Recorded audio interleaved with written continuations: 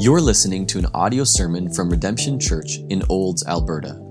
It is our prayer that through this ministry we will see lost people saved, saved people matured, and mature people multiplied, all to the glory of God. For more information about our church, or to let us know how we can be praying for you, visit us online at www.redemptionolds.com or send us an email at info@redemptionolds.com. Well, as the kids are making their way out, just invite you to turn with me in your Bible to James chapter 4.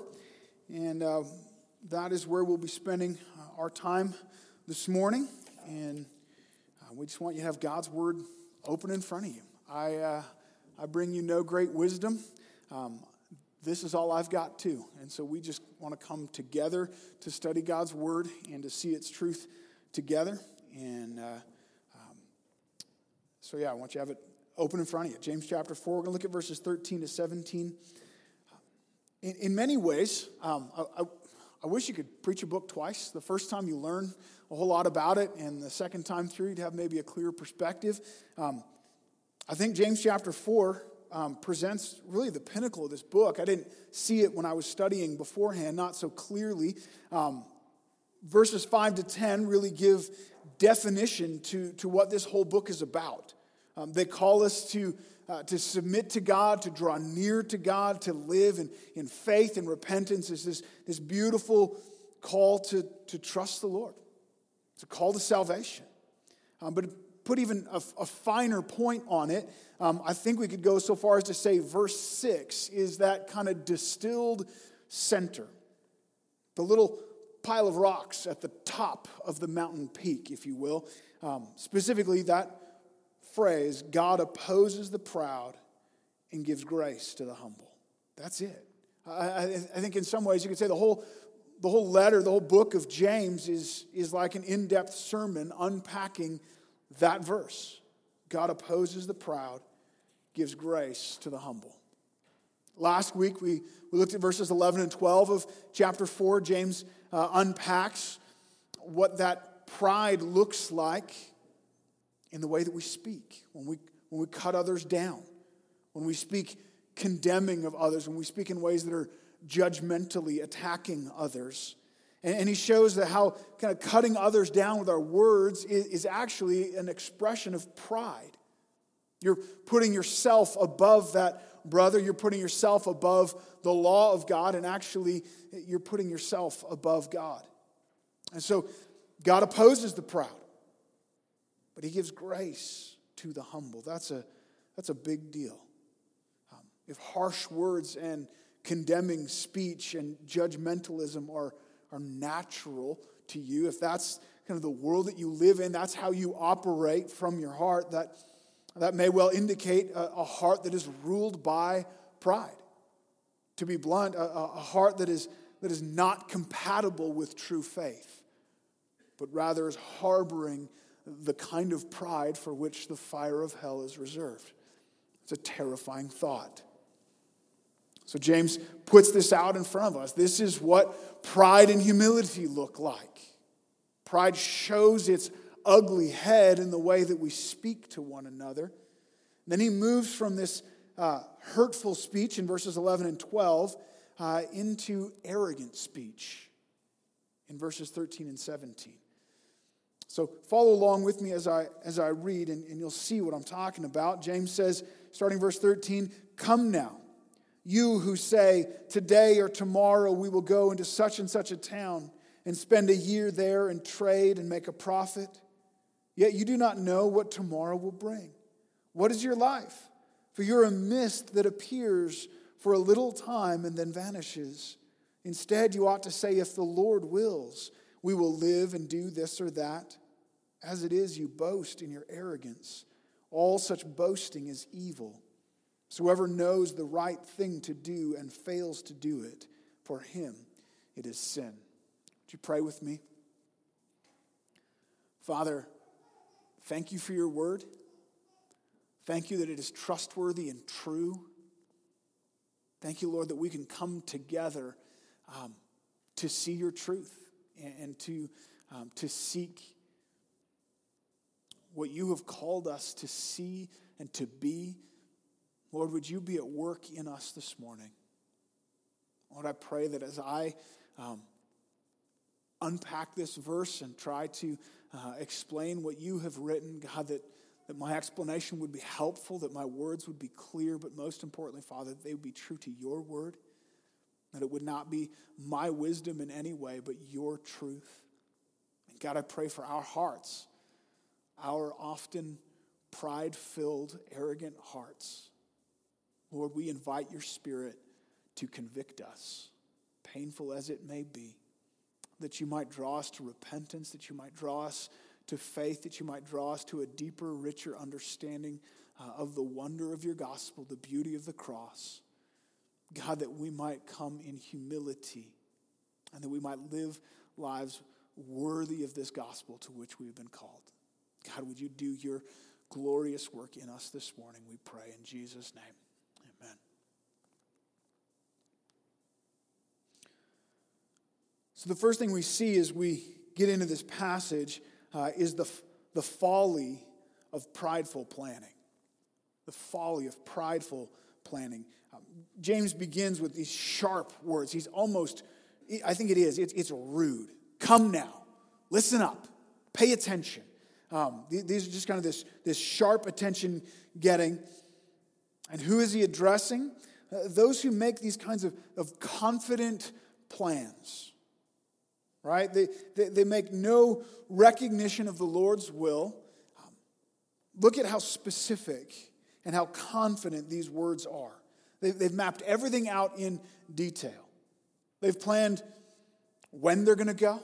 You who say, today or tomorrow.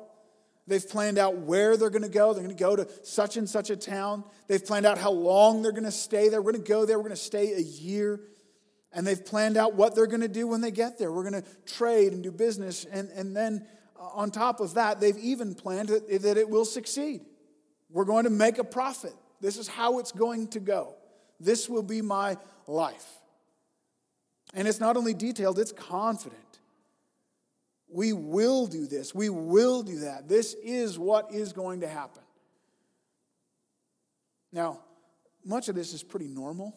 Right, it's to be expected. He's describing in many ways just the typical itinerary of a businessman in his day. They would identify a growing hub or a significant city where their trade or their particular merchandise would be valuable, and they would go there and stay for a season and do business.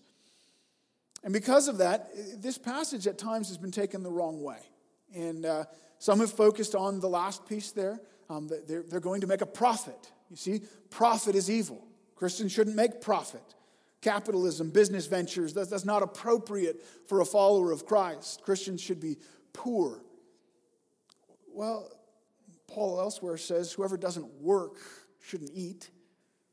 The person who doesn't provide for his family has denied the faith, is worse than an unbeliever. Paul himself worked hard as a tent maker, providing for his own ministry. I don't think that's it. I don't think the rest of Scripture backs that up.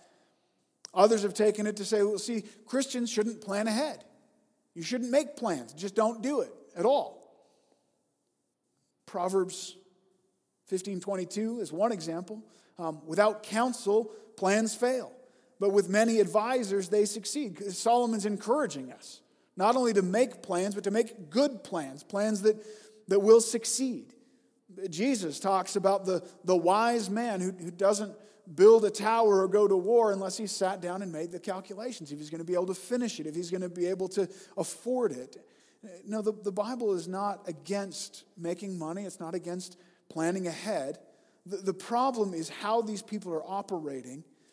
And it's not so much what is said as what is not said, right? In all their detail and all their confident planning, there's no mention of the Lord here. There's no consideration of, no submission to the sovereignty of God and what He is doing and what He has planned. And that's specifically pointed out down into verse 16. James says, as it is, you boast in your arrogance. And all such boasting is evil. That's the problem. It's their arrogant heart that is boastfully making these plans. They're boasting the things that they're going to accomplish. Again, giving no recognition, no room for the fact that actually the Lord is over all of this. These people are living as practical atheists. They're part of the church. James is writing this letter to the church. They say they believe in God, but that doesn't translate into the way they actually live. It doesn't actually transform the way that they think and plan and make decisions. And so remember how James is writing this letter. He's giving these tests of authentic faith. What does true saving faith look like? And this is one of those tests. Do you truly have saving faith? Or do you just give God lip service? You come to church on Sunday. You give God his due one day a week. But the rest is mine, right? Monday through Saturday, that's about me doing my business thing, building my career, strengthening my financial kingdom, making and fulfilling my plans, seeking my priorities. God, Sunday is yours. Stay in your lane, right? The rest of the week is mine. And so, again, there's nothing wrong with making a profit, even doing very well financially, but these people, that's their entire goal. That's their life, is seeking after these worldly goals. They're not submitted to God. They're not focused on what he has called them to do or to be. They're not living in the fear of the Lord, submitting to him day by day, seeking his kingdom, his glory. They're just using the Lord. They just give him lip service as they pursue their own worldly passions. In this case, it's money. Could just as easily be any number of things. Prestige, comfort, pleasure. And they arrogantly plan and talk as if this is under their control. I think we've all met this guy, right? I mean, he is fresh out of business school with the nice new suit that his parents bought him. He's clean cut, bulletproof hair, and he loves the question, what's your 5-year plan? Like, he's ready for it. He wants everybody to know. Beth and I met a couple a few years ago. They had started out thinking maybe they would go into ministry together, and until their plans changed when they jumped on this kind of multi-level marketing company, and they got super excited about that. And with straight face and unswerving confidence, he just explained that their life plan was to be the people who can just write the check. That's what we're going to do. That's what we're going to be. You're going on a missions trip, we'll cover it. You know, you special offerings for some equipment in the church, we got it. You know, you're building a church building, we'll make up the difference.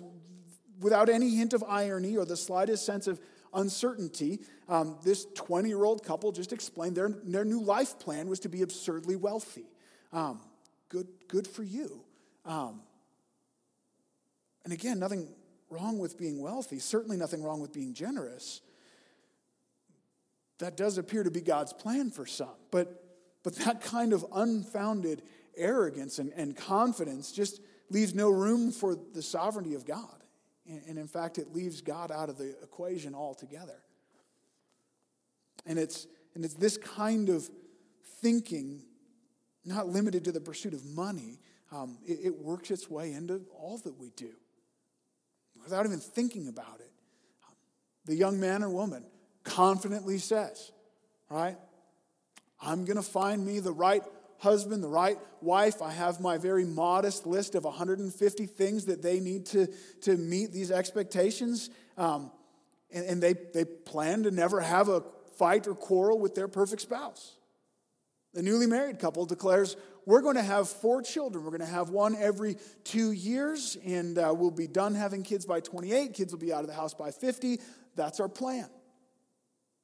The young mother decides she's going to raise her kids, send them to the best Christian school, or better yet, homeschool, and she's going to feed them home-cooked, farm-to-table, organic, non-GMO, free-range meals, and they're going to read the Bible every morning, they're going to read classic literature every night, and they're going to grow up and trust God and go to college and get good jobs and marry good spouses and have good grandkids. That's the plan. I can control this. I will do A, B, C, and D, and it will go the way I want. The husband, meanwhile, is diligently putting away 15% of his monthly income, counting down the days to exactly 65, and we're going to retire, and we're going to go on this cruise, and we're going to spend the summer with grandkids and the winters in Florida, and it's going to be great. Again, nothing evil about any of those plans in and of themselves, right? But have they left room for the Lord in that? Have you understood that God is sovereign and you're not? Have we just been boasting in our own arrogance, planning out life as if we were God, as if we were in control? As long as I do A, B, and C, then D will certainly follow. As long as I put in all the right ingredients, I know exactly what this is going to produce. Until all of a sudden, those plans get derailed, right? Mr. or Mrs. Right never does walk through those church doors. Or that Mr. or Mrs. Right that you did find and marry turns out to be a sinner. Who would have seen that coming? Shock. And it's hard. And you're squabbling and fighting, and your marriage becomes a point of tension, a source of strife. Infertility or miscarriages throw your family planning out the window. Your perfectly raised, non-GMO daughter comes home pregnant. The diagnosis of cancer or some debilitating disease keeps your retirement dreams as just that, dreams that will never be fulfilled. Then what? Sadly, in the church, we often make God part of our arrogant planning. I think as long as I go to church every Sunday and I give my 10% and I pray before every meal, then God is obligated to fulfill my plans. These plans that I made without involving Him. It's as if God were some kind of cosmic vending machine. I put in my money, I pushed H3. Why did I get raisins and not a chocolate bar? That's not right. That's not what I ordered, God. I did all these things for you. You owe me the final product. It's folly. It's folly of our prideful planning, our arrogant boasting as if we were God. And James confronts that head on. Listen up. Pay attention. All such boasting is evil. Don't do it. Watch for that. Guard against that.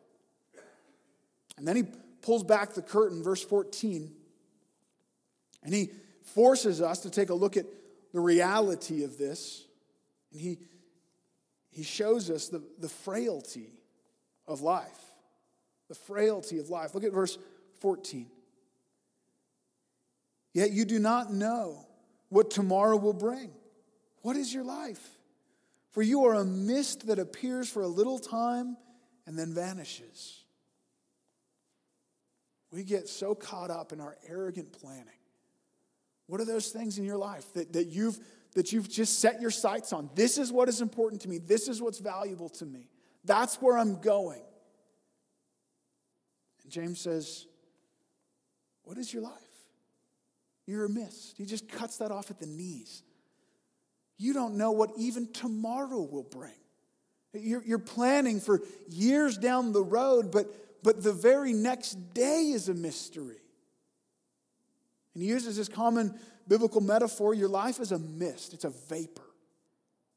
Now, as Canadians, in the middle of this nice little cold snap, we think about walk outside, there's the mist. You breathe out and there's this cloud in front of you and then it's gone. That's not a bad illustration.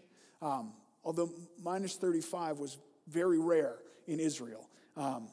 More likely, James is thinking about the mist that would roll in off of the cold Mediterranean air as it hit into the arid climate. It's interesting. Beth and I had a chance years ago to hike along the Lost Coast Trail, this beautiful little oceanside trail just north of San Francisco. And there's a framed picture in my office of me along this trail, and it's all fogged right in. It's thick as can be. That famous San Francisco fog. In the picture and in the moment, when the fog is there, it's all encompassing. You can't see past it. You can't see anywhere. And for us as visitors there, I mean, you're starting to think, are we going to be able to find our way home? Are we going to get lost in this? But what you can't see in the picture is that just seconds, literally seconds after it was taken, the most gentle breeze came in and it was gone. Gone, without a trace, clear as day. And I hate to break it to you, but that's your life. That's us. Right now, we're in the thick of it. It feels like everything. You can't see past it. This is what's all around us.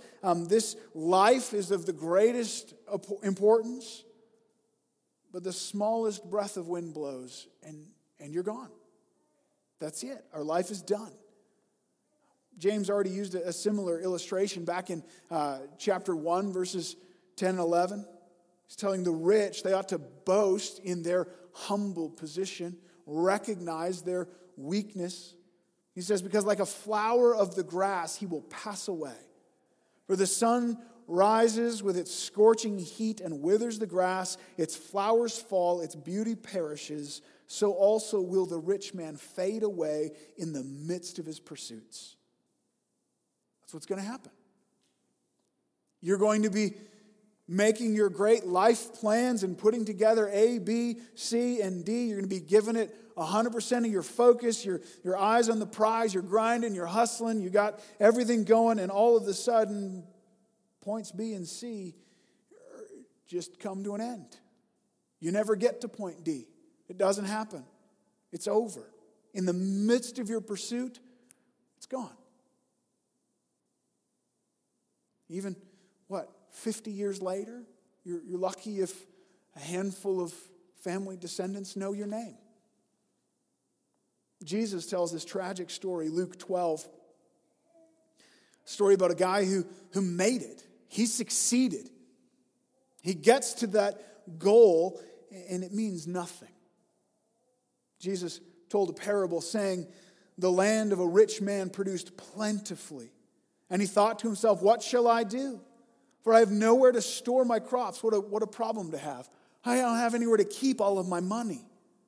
And he said, I'll do this. I'll tear down my barns and build larger ones, and I will store up all my grain and my goods, and I will say to my soul, soul, you have ample goods laid up for many years. Relax, eat, drink, and be merry. He made it. This is it. Like this guy invested on the ground floor of Apple, and his stock went up 10,000%, and now he's sitting on more money than he could ever spend. He's chilling out. He's going to Fiji and just sipping Mai Tais or whatever they serve in Fiji. I hope someday to find out. He's independently wealthy. And God says to him, fool, this night your soul is required of you, and the things you prepared, whose will they be? So is the one who lays up treasure for himself and is not rich toward God. He's so focused on this life and his plans, and now it's gone. Whose will they be? A commentator named Kistemacher says this, pride closes a man's eyes to reality so that he does not see the ridiculousness of his deeds. Man makes plans and talks as if he were the master of his life, and God does not exist. It is utter foolishness. Our pride is so completely unfounded. Our lives are so frail, so small, so short, so little in consequence. We have this illustration, or this illusion of control, of power and importance, and it is just an illusion. Don't let this life be your focus. Don't set your heart in making these great plans of the things that you'll accomplish in a worldly sense. How your life is going to go and the things you're going to do here. Don't let worldly thinking and boasting and arrogance and the focus on wealth and worldly treasure fill your view. Thinking the good life here, that's what I'm after. Job 14:1 says, man who is born of a woman is few of days and full of trouble. That's it. Few of days, full of trouble. That's what we ought to expect. Don't miss what this looks like from the opposite perspective.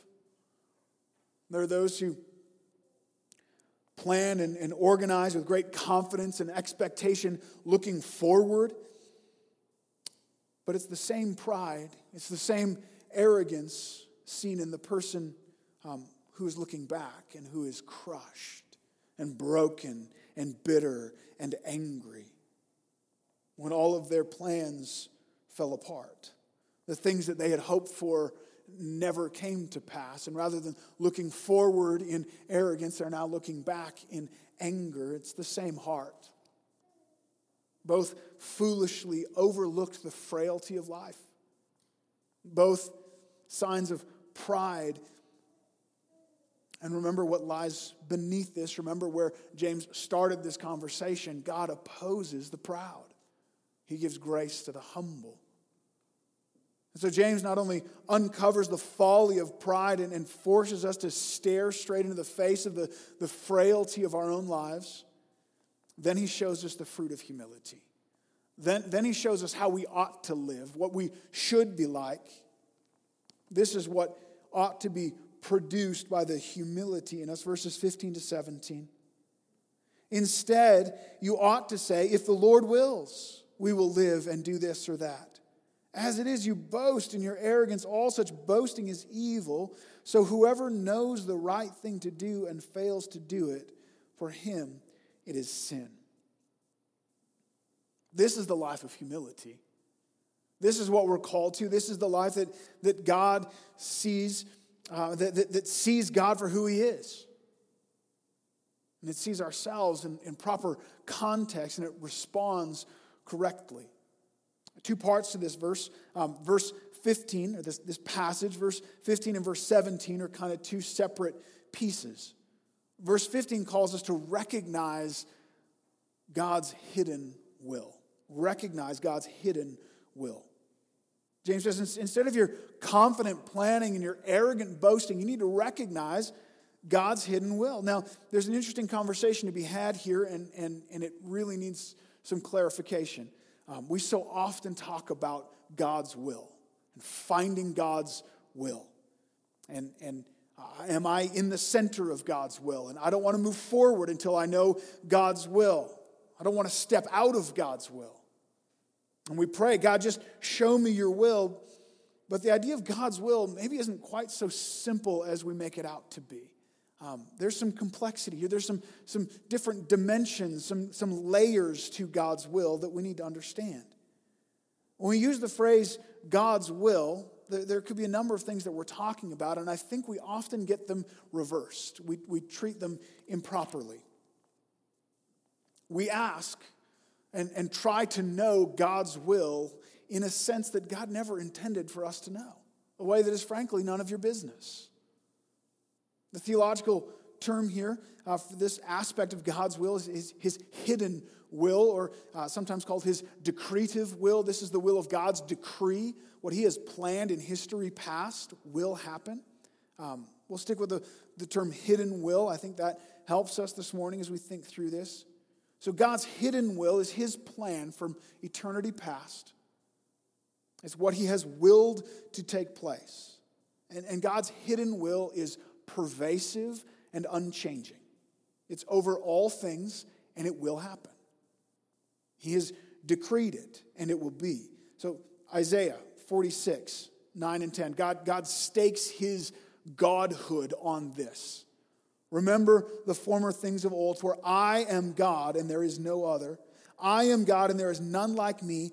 I declare the end from the beginning, from ancient times, things not yet done, saying, my counsel shall stand, and I will accomplish all my purposes. So God declares the end from the beginning, and the implication is everything in between. I have decreed what will happen from the very beginning until the final end. That's God's hidden will. That's what Paul's talking about, Ephesians 1:11. In him, in Christ, we have obtained an inheritance, having been predestined according to the purpose of him who works all things according to the counsel of his will. That's a controversial statement, John. Yes, it is. But it's not mine.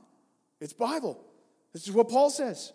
Not only has God ordained, predestined who would be saved, but he has worked all things according to the counsel of his will. Matthew 10, 29 to 30, Jesus says this, "Are not 2 sparrows sold for a penny? And not one of them falls to the ground apart from your Father. But even the hairs of your head are all numbered."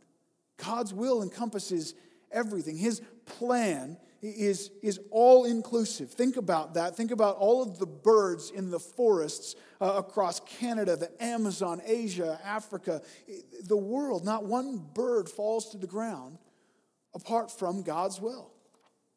And the very hairs on your head are numbered. Now, for some of us, that number is getting fewer. Others, there are numerous. The hairs are numbered. And notice that's a verb there. God numbers them. This is not talking just about what he knows, but what he does. He has given them their place. Proverbs 16 has just a bunch of statements about this, the hidden will of God. Verse 33, he says, "The lot is cast into the lap." He's talking about the most random, inconsequential thing. The dice is thrown, and the Lord decides its every decision. Verse 9, very much parallel to what James is talking about. "The heart of a man plans his ways." You make all your great plans and you figure out where we're going to go and what we're going to do. The heart of a man plans his way, but the Lord establishes his steps. God's over it. That's what James is talking about. That's what humility recognizes. That I can make all the plans in the world. I can do everything in my power to make my will happen, to go this way and do these things. In the end, God's will be carried out. His will wins. He has a plan, and it'll happen. We should live in constant recognition of God's hidden will. Look how dependent James's example then is. So far the opposite of this, of the prideful planning.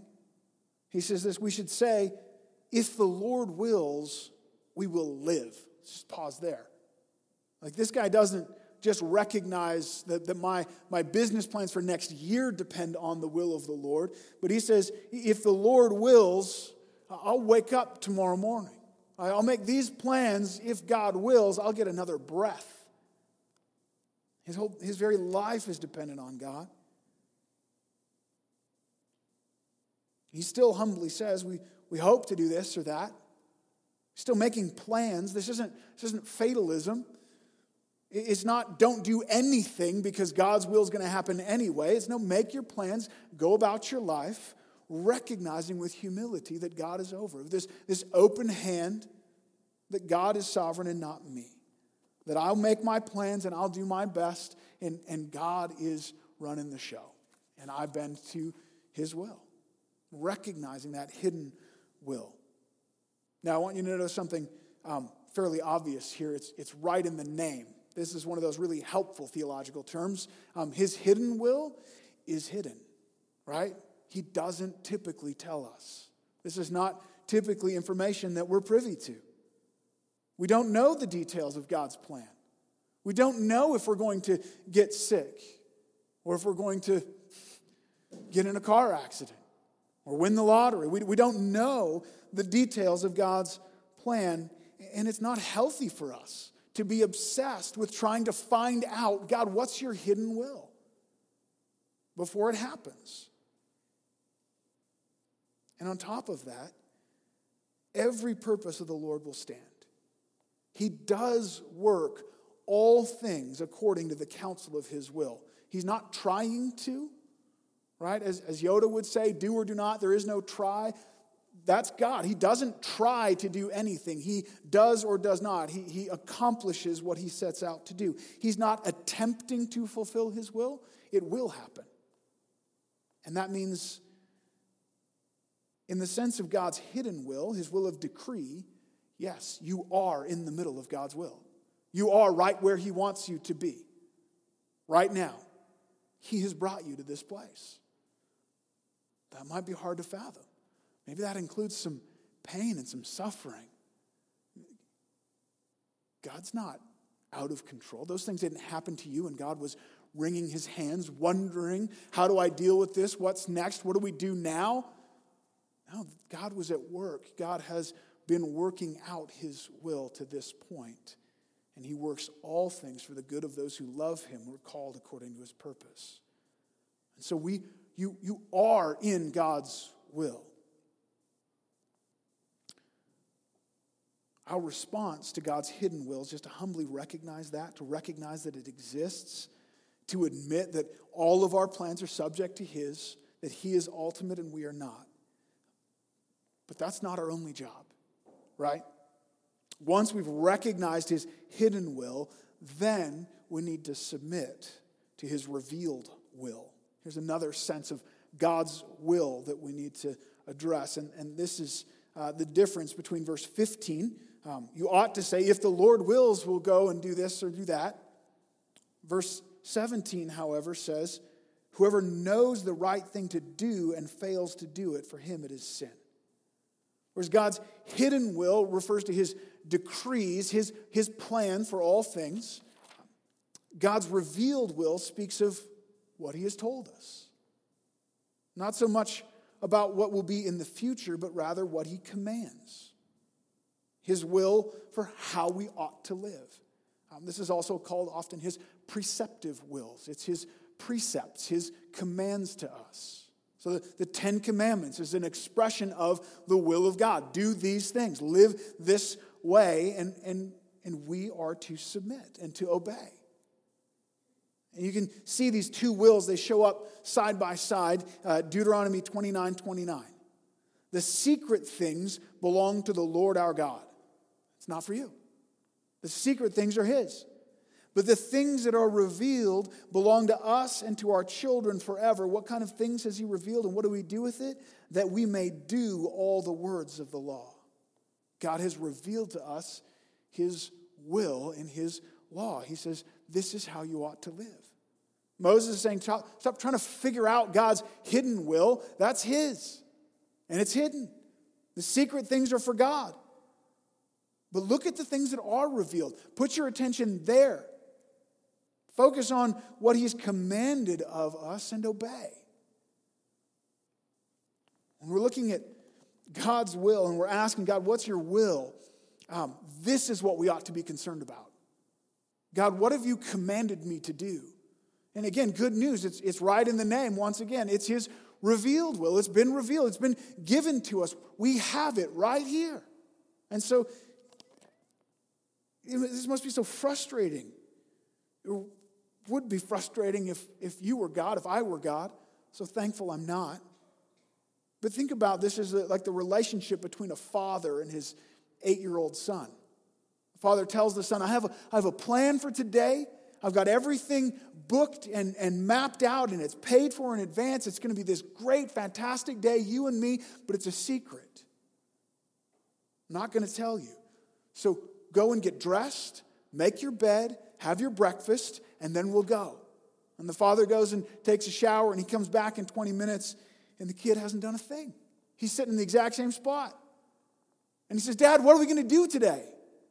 Dad, what's your plan for today? What does the dad say? Well, that's not for you to know. I told you it was a secret. Now go and do what I asked you to do. That wasn't a secret. I gave you these commands. Yeah, but Dad, I really, really want to know. Do you trust me? Yeah? Then go do it. Go do the things that I've asked. Let me take care of the secrets that I've planned.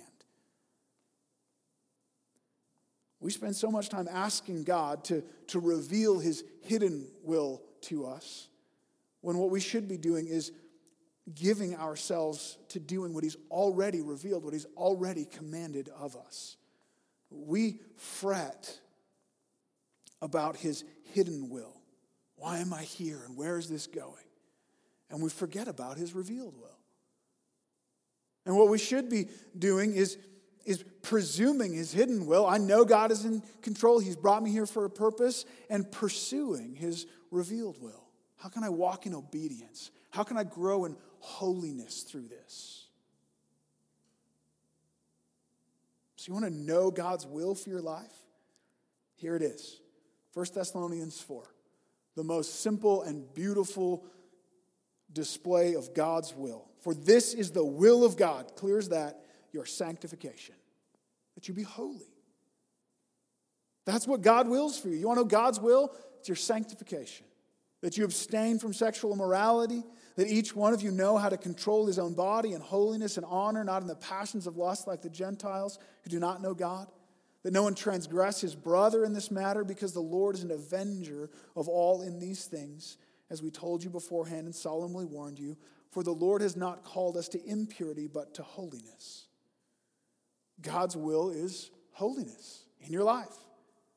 That's what he's called us to. And James points that out here, that it's not just avoiding what we're commanded to avoid, but also doing the things that we're commanded to do. It's an active obedience, seeking out, where do I go next? How do I honor you? How do I obey God?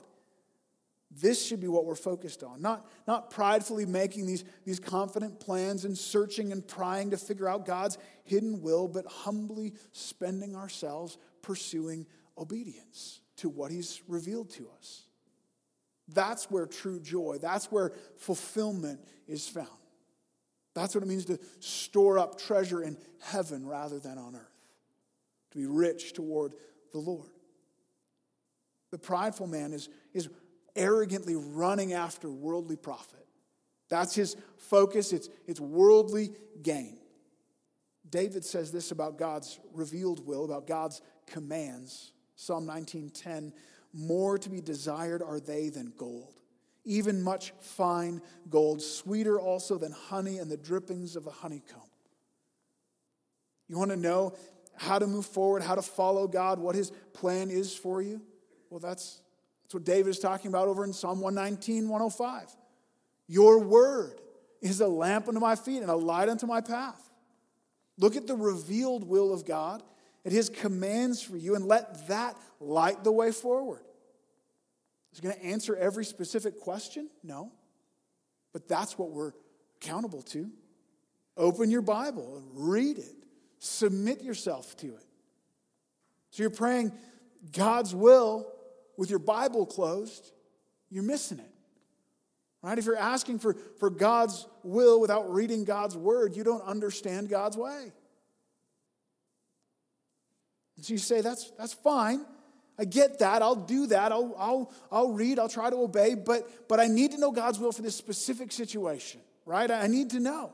Should I go to college or go into the trades? Should I marry Jane or marry Sue? Should I take this job offer or should I stay where I am? I got to know how to move forward. And the Bible doesn't tell me. Well, sometimes it does. Sometimes the answer is in obeying the commands that he's already given. Another familiar passage, Proverbs 3, 5, and 7. Trust the Lord with all your heart. Don't lean on your own understanding. In all your ways acknowledge him, and he will make your path straight. Be not wise in your own eyes. Fear the Lord and turn away from evil. So trust the Lord.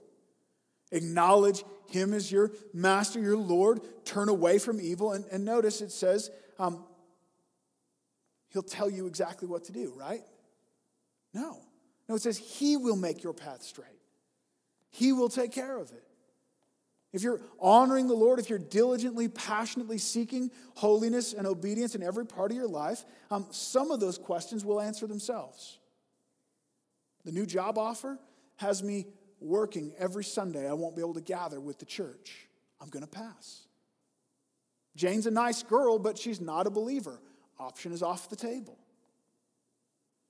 Some of those questions are going to be answered by God's revealed will. Obedience to God will direct the way that we go. Other questions where neither option is sin, there's no clear moral right or wrong or teaching of Scripture. Here's this beautiful, freeing truth. Just pick one. Do what you want. Pick one and feel good about it. Seek the Lord. Acknowledge his sovereignty. Pray for wisdom. Seek advice and godly counsel and humbly listen to them. And if both options are equal and there's no sin in either way, just stop freaking out and go. He'll make your plan straight. He'll guide your steps. You're not going to derail the plan of God because you chose A instead of B. He's bigger than that. I think Psalm 37:4. There's a reason these verses are familiar to us, and I think they're so familiar that we lose the practical value in them. Delight yourself in the Lord, and He'll give you the desires of your heart. I don't think that means that God is just going to give you whatever your heart desires. If that's a Ferrari, you might be out of luck. But as you delight in Him, as your heart desires Him, He will put godly desires in you and fulfill those desires. Here's how the great St. Augustine put it: love God and do what you please. It's just that simple. Love God and do what you please. Set your heart on Him, focus your life on serving and obeying Him, and go for it. A life orientation of your heart focused around loving the Lord, if that's your overarching controlling desire, then do what you please. Don't be frozen trying to find God's hidden will before you move forward. Run hard after His revealed will, and then just live in the freedom and joy, knowing that God will give you the right desires, that He will make your path straight. But it all comes back to this, doesn't it? God opposes the proud and gives grace to the humble. If we're pridefully making plans about our life for our own worldly goals with this confidence, and we do it like we're in control of everything and according to our own worldly goals and making money and promoting self, yeah, God opposes that. He'll crush that, ultimately in judgment. But the fruit of humility, the evidence of a humble heart, is what we've seen working out in these last couple of verses. Understanding the frailty of life, recognizing the ultimate will of God, and seeking after His revealed will. We're trusting that He has ordered our future, and we're pursuing holiness, trusting that the Lord is able and faithful to direct our steps. That's humility. That's what God honors. Church, let us not arrogantly say, this is what I'm going to do, this is where my life is going, and I'm going to do A, B, and C, and D will certainly follow. Let us humbly devote ourselves to walking obediently to the Lord, trusting in His ultimate plan. Be humble before Him. And guess what? Every one of us is guilty of this, right? Every one of us is guilty of this prideful planning. We've grabbed the steering wheels of our lives in one way or another and said, Lord, this is mine. You can have that part of life, but I must have this. I must be in control here. We make our plans and we say, I will carry out my will. And that self-determined, self-sufficient, self-focused pride is right at the heart of our human condition. It's the center of our sinful, corrupt hearts. And James is saying, if anyone knows the good he ought to do and doesn't do it, he sins. If you're not seeking after the Lord's will as you know you ought to, we're condemned. Every one of us ought to put up our hand and say, that's me. I'm that guy that keeps grabbing the wheel. I've done that. That defines large swaths of my life. And here's the real hope. Here's the beauty of the reality that though God opposes the proud, He gives grace to the humble, right? That though we deserve God's wrath for our pride, He welcomes us, He invites us to lay down that burden of control, surrender it to Him, to trust in His goodness and His sovereign plan. And as helpless sinners pleading guilty, we come to the cross. We lay our sin bare before Him and receive forgiveness and grace purchased there. In Christ we find the hope, the confidence that whatever lies ahead, whatever trials are there, that they're part of God's will. They're part of His good plan. And as long as we're pursuing holiness and pursuing obedience, He is faithful. He'll direct our steps. He'll make our paths straight. I invite the worship team to come. as we celebrate communion together. As we look to the cross, we know we have confidence that God is for us. Romans 8:32 says, "He who did not spare his own son, but gave him up for us all, how will he not also, along with him, graciously give us all things?" Do you ever doubt God's goodness? You ever find yourself in that place? It's hard to think about, maybe this is God's will for me. He gave up his own son for us. We can have confidence that he will give us every good thing along with that.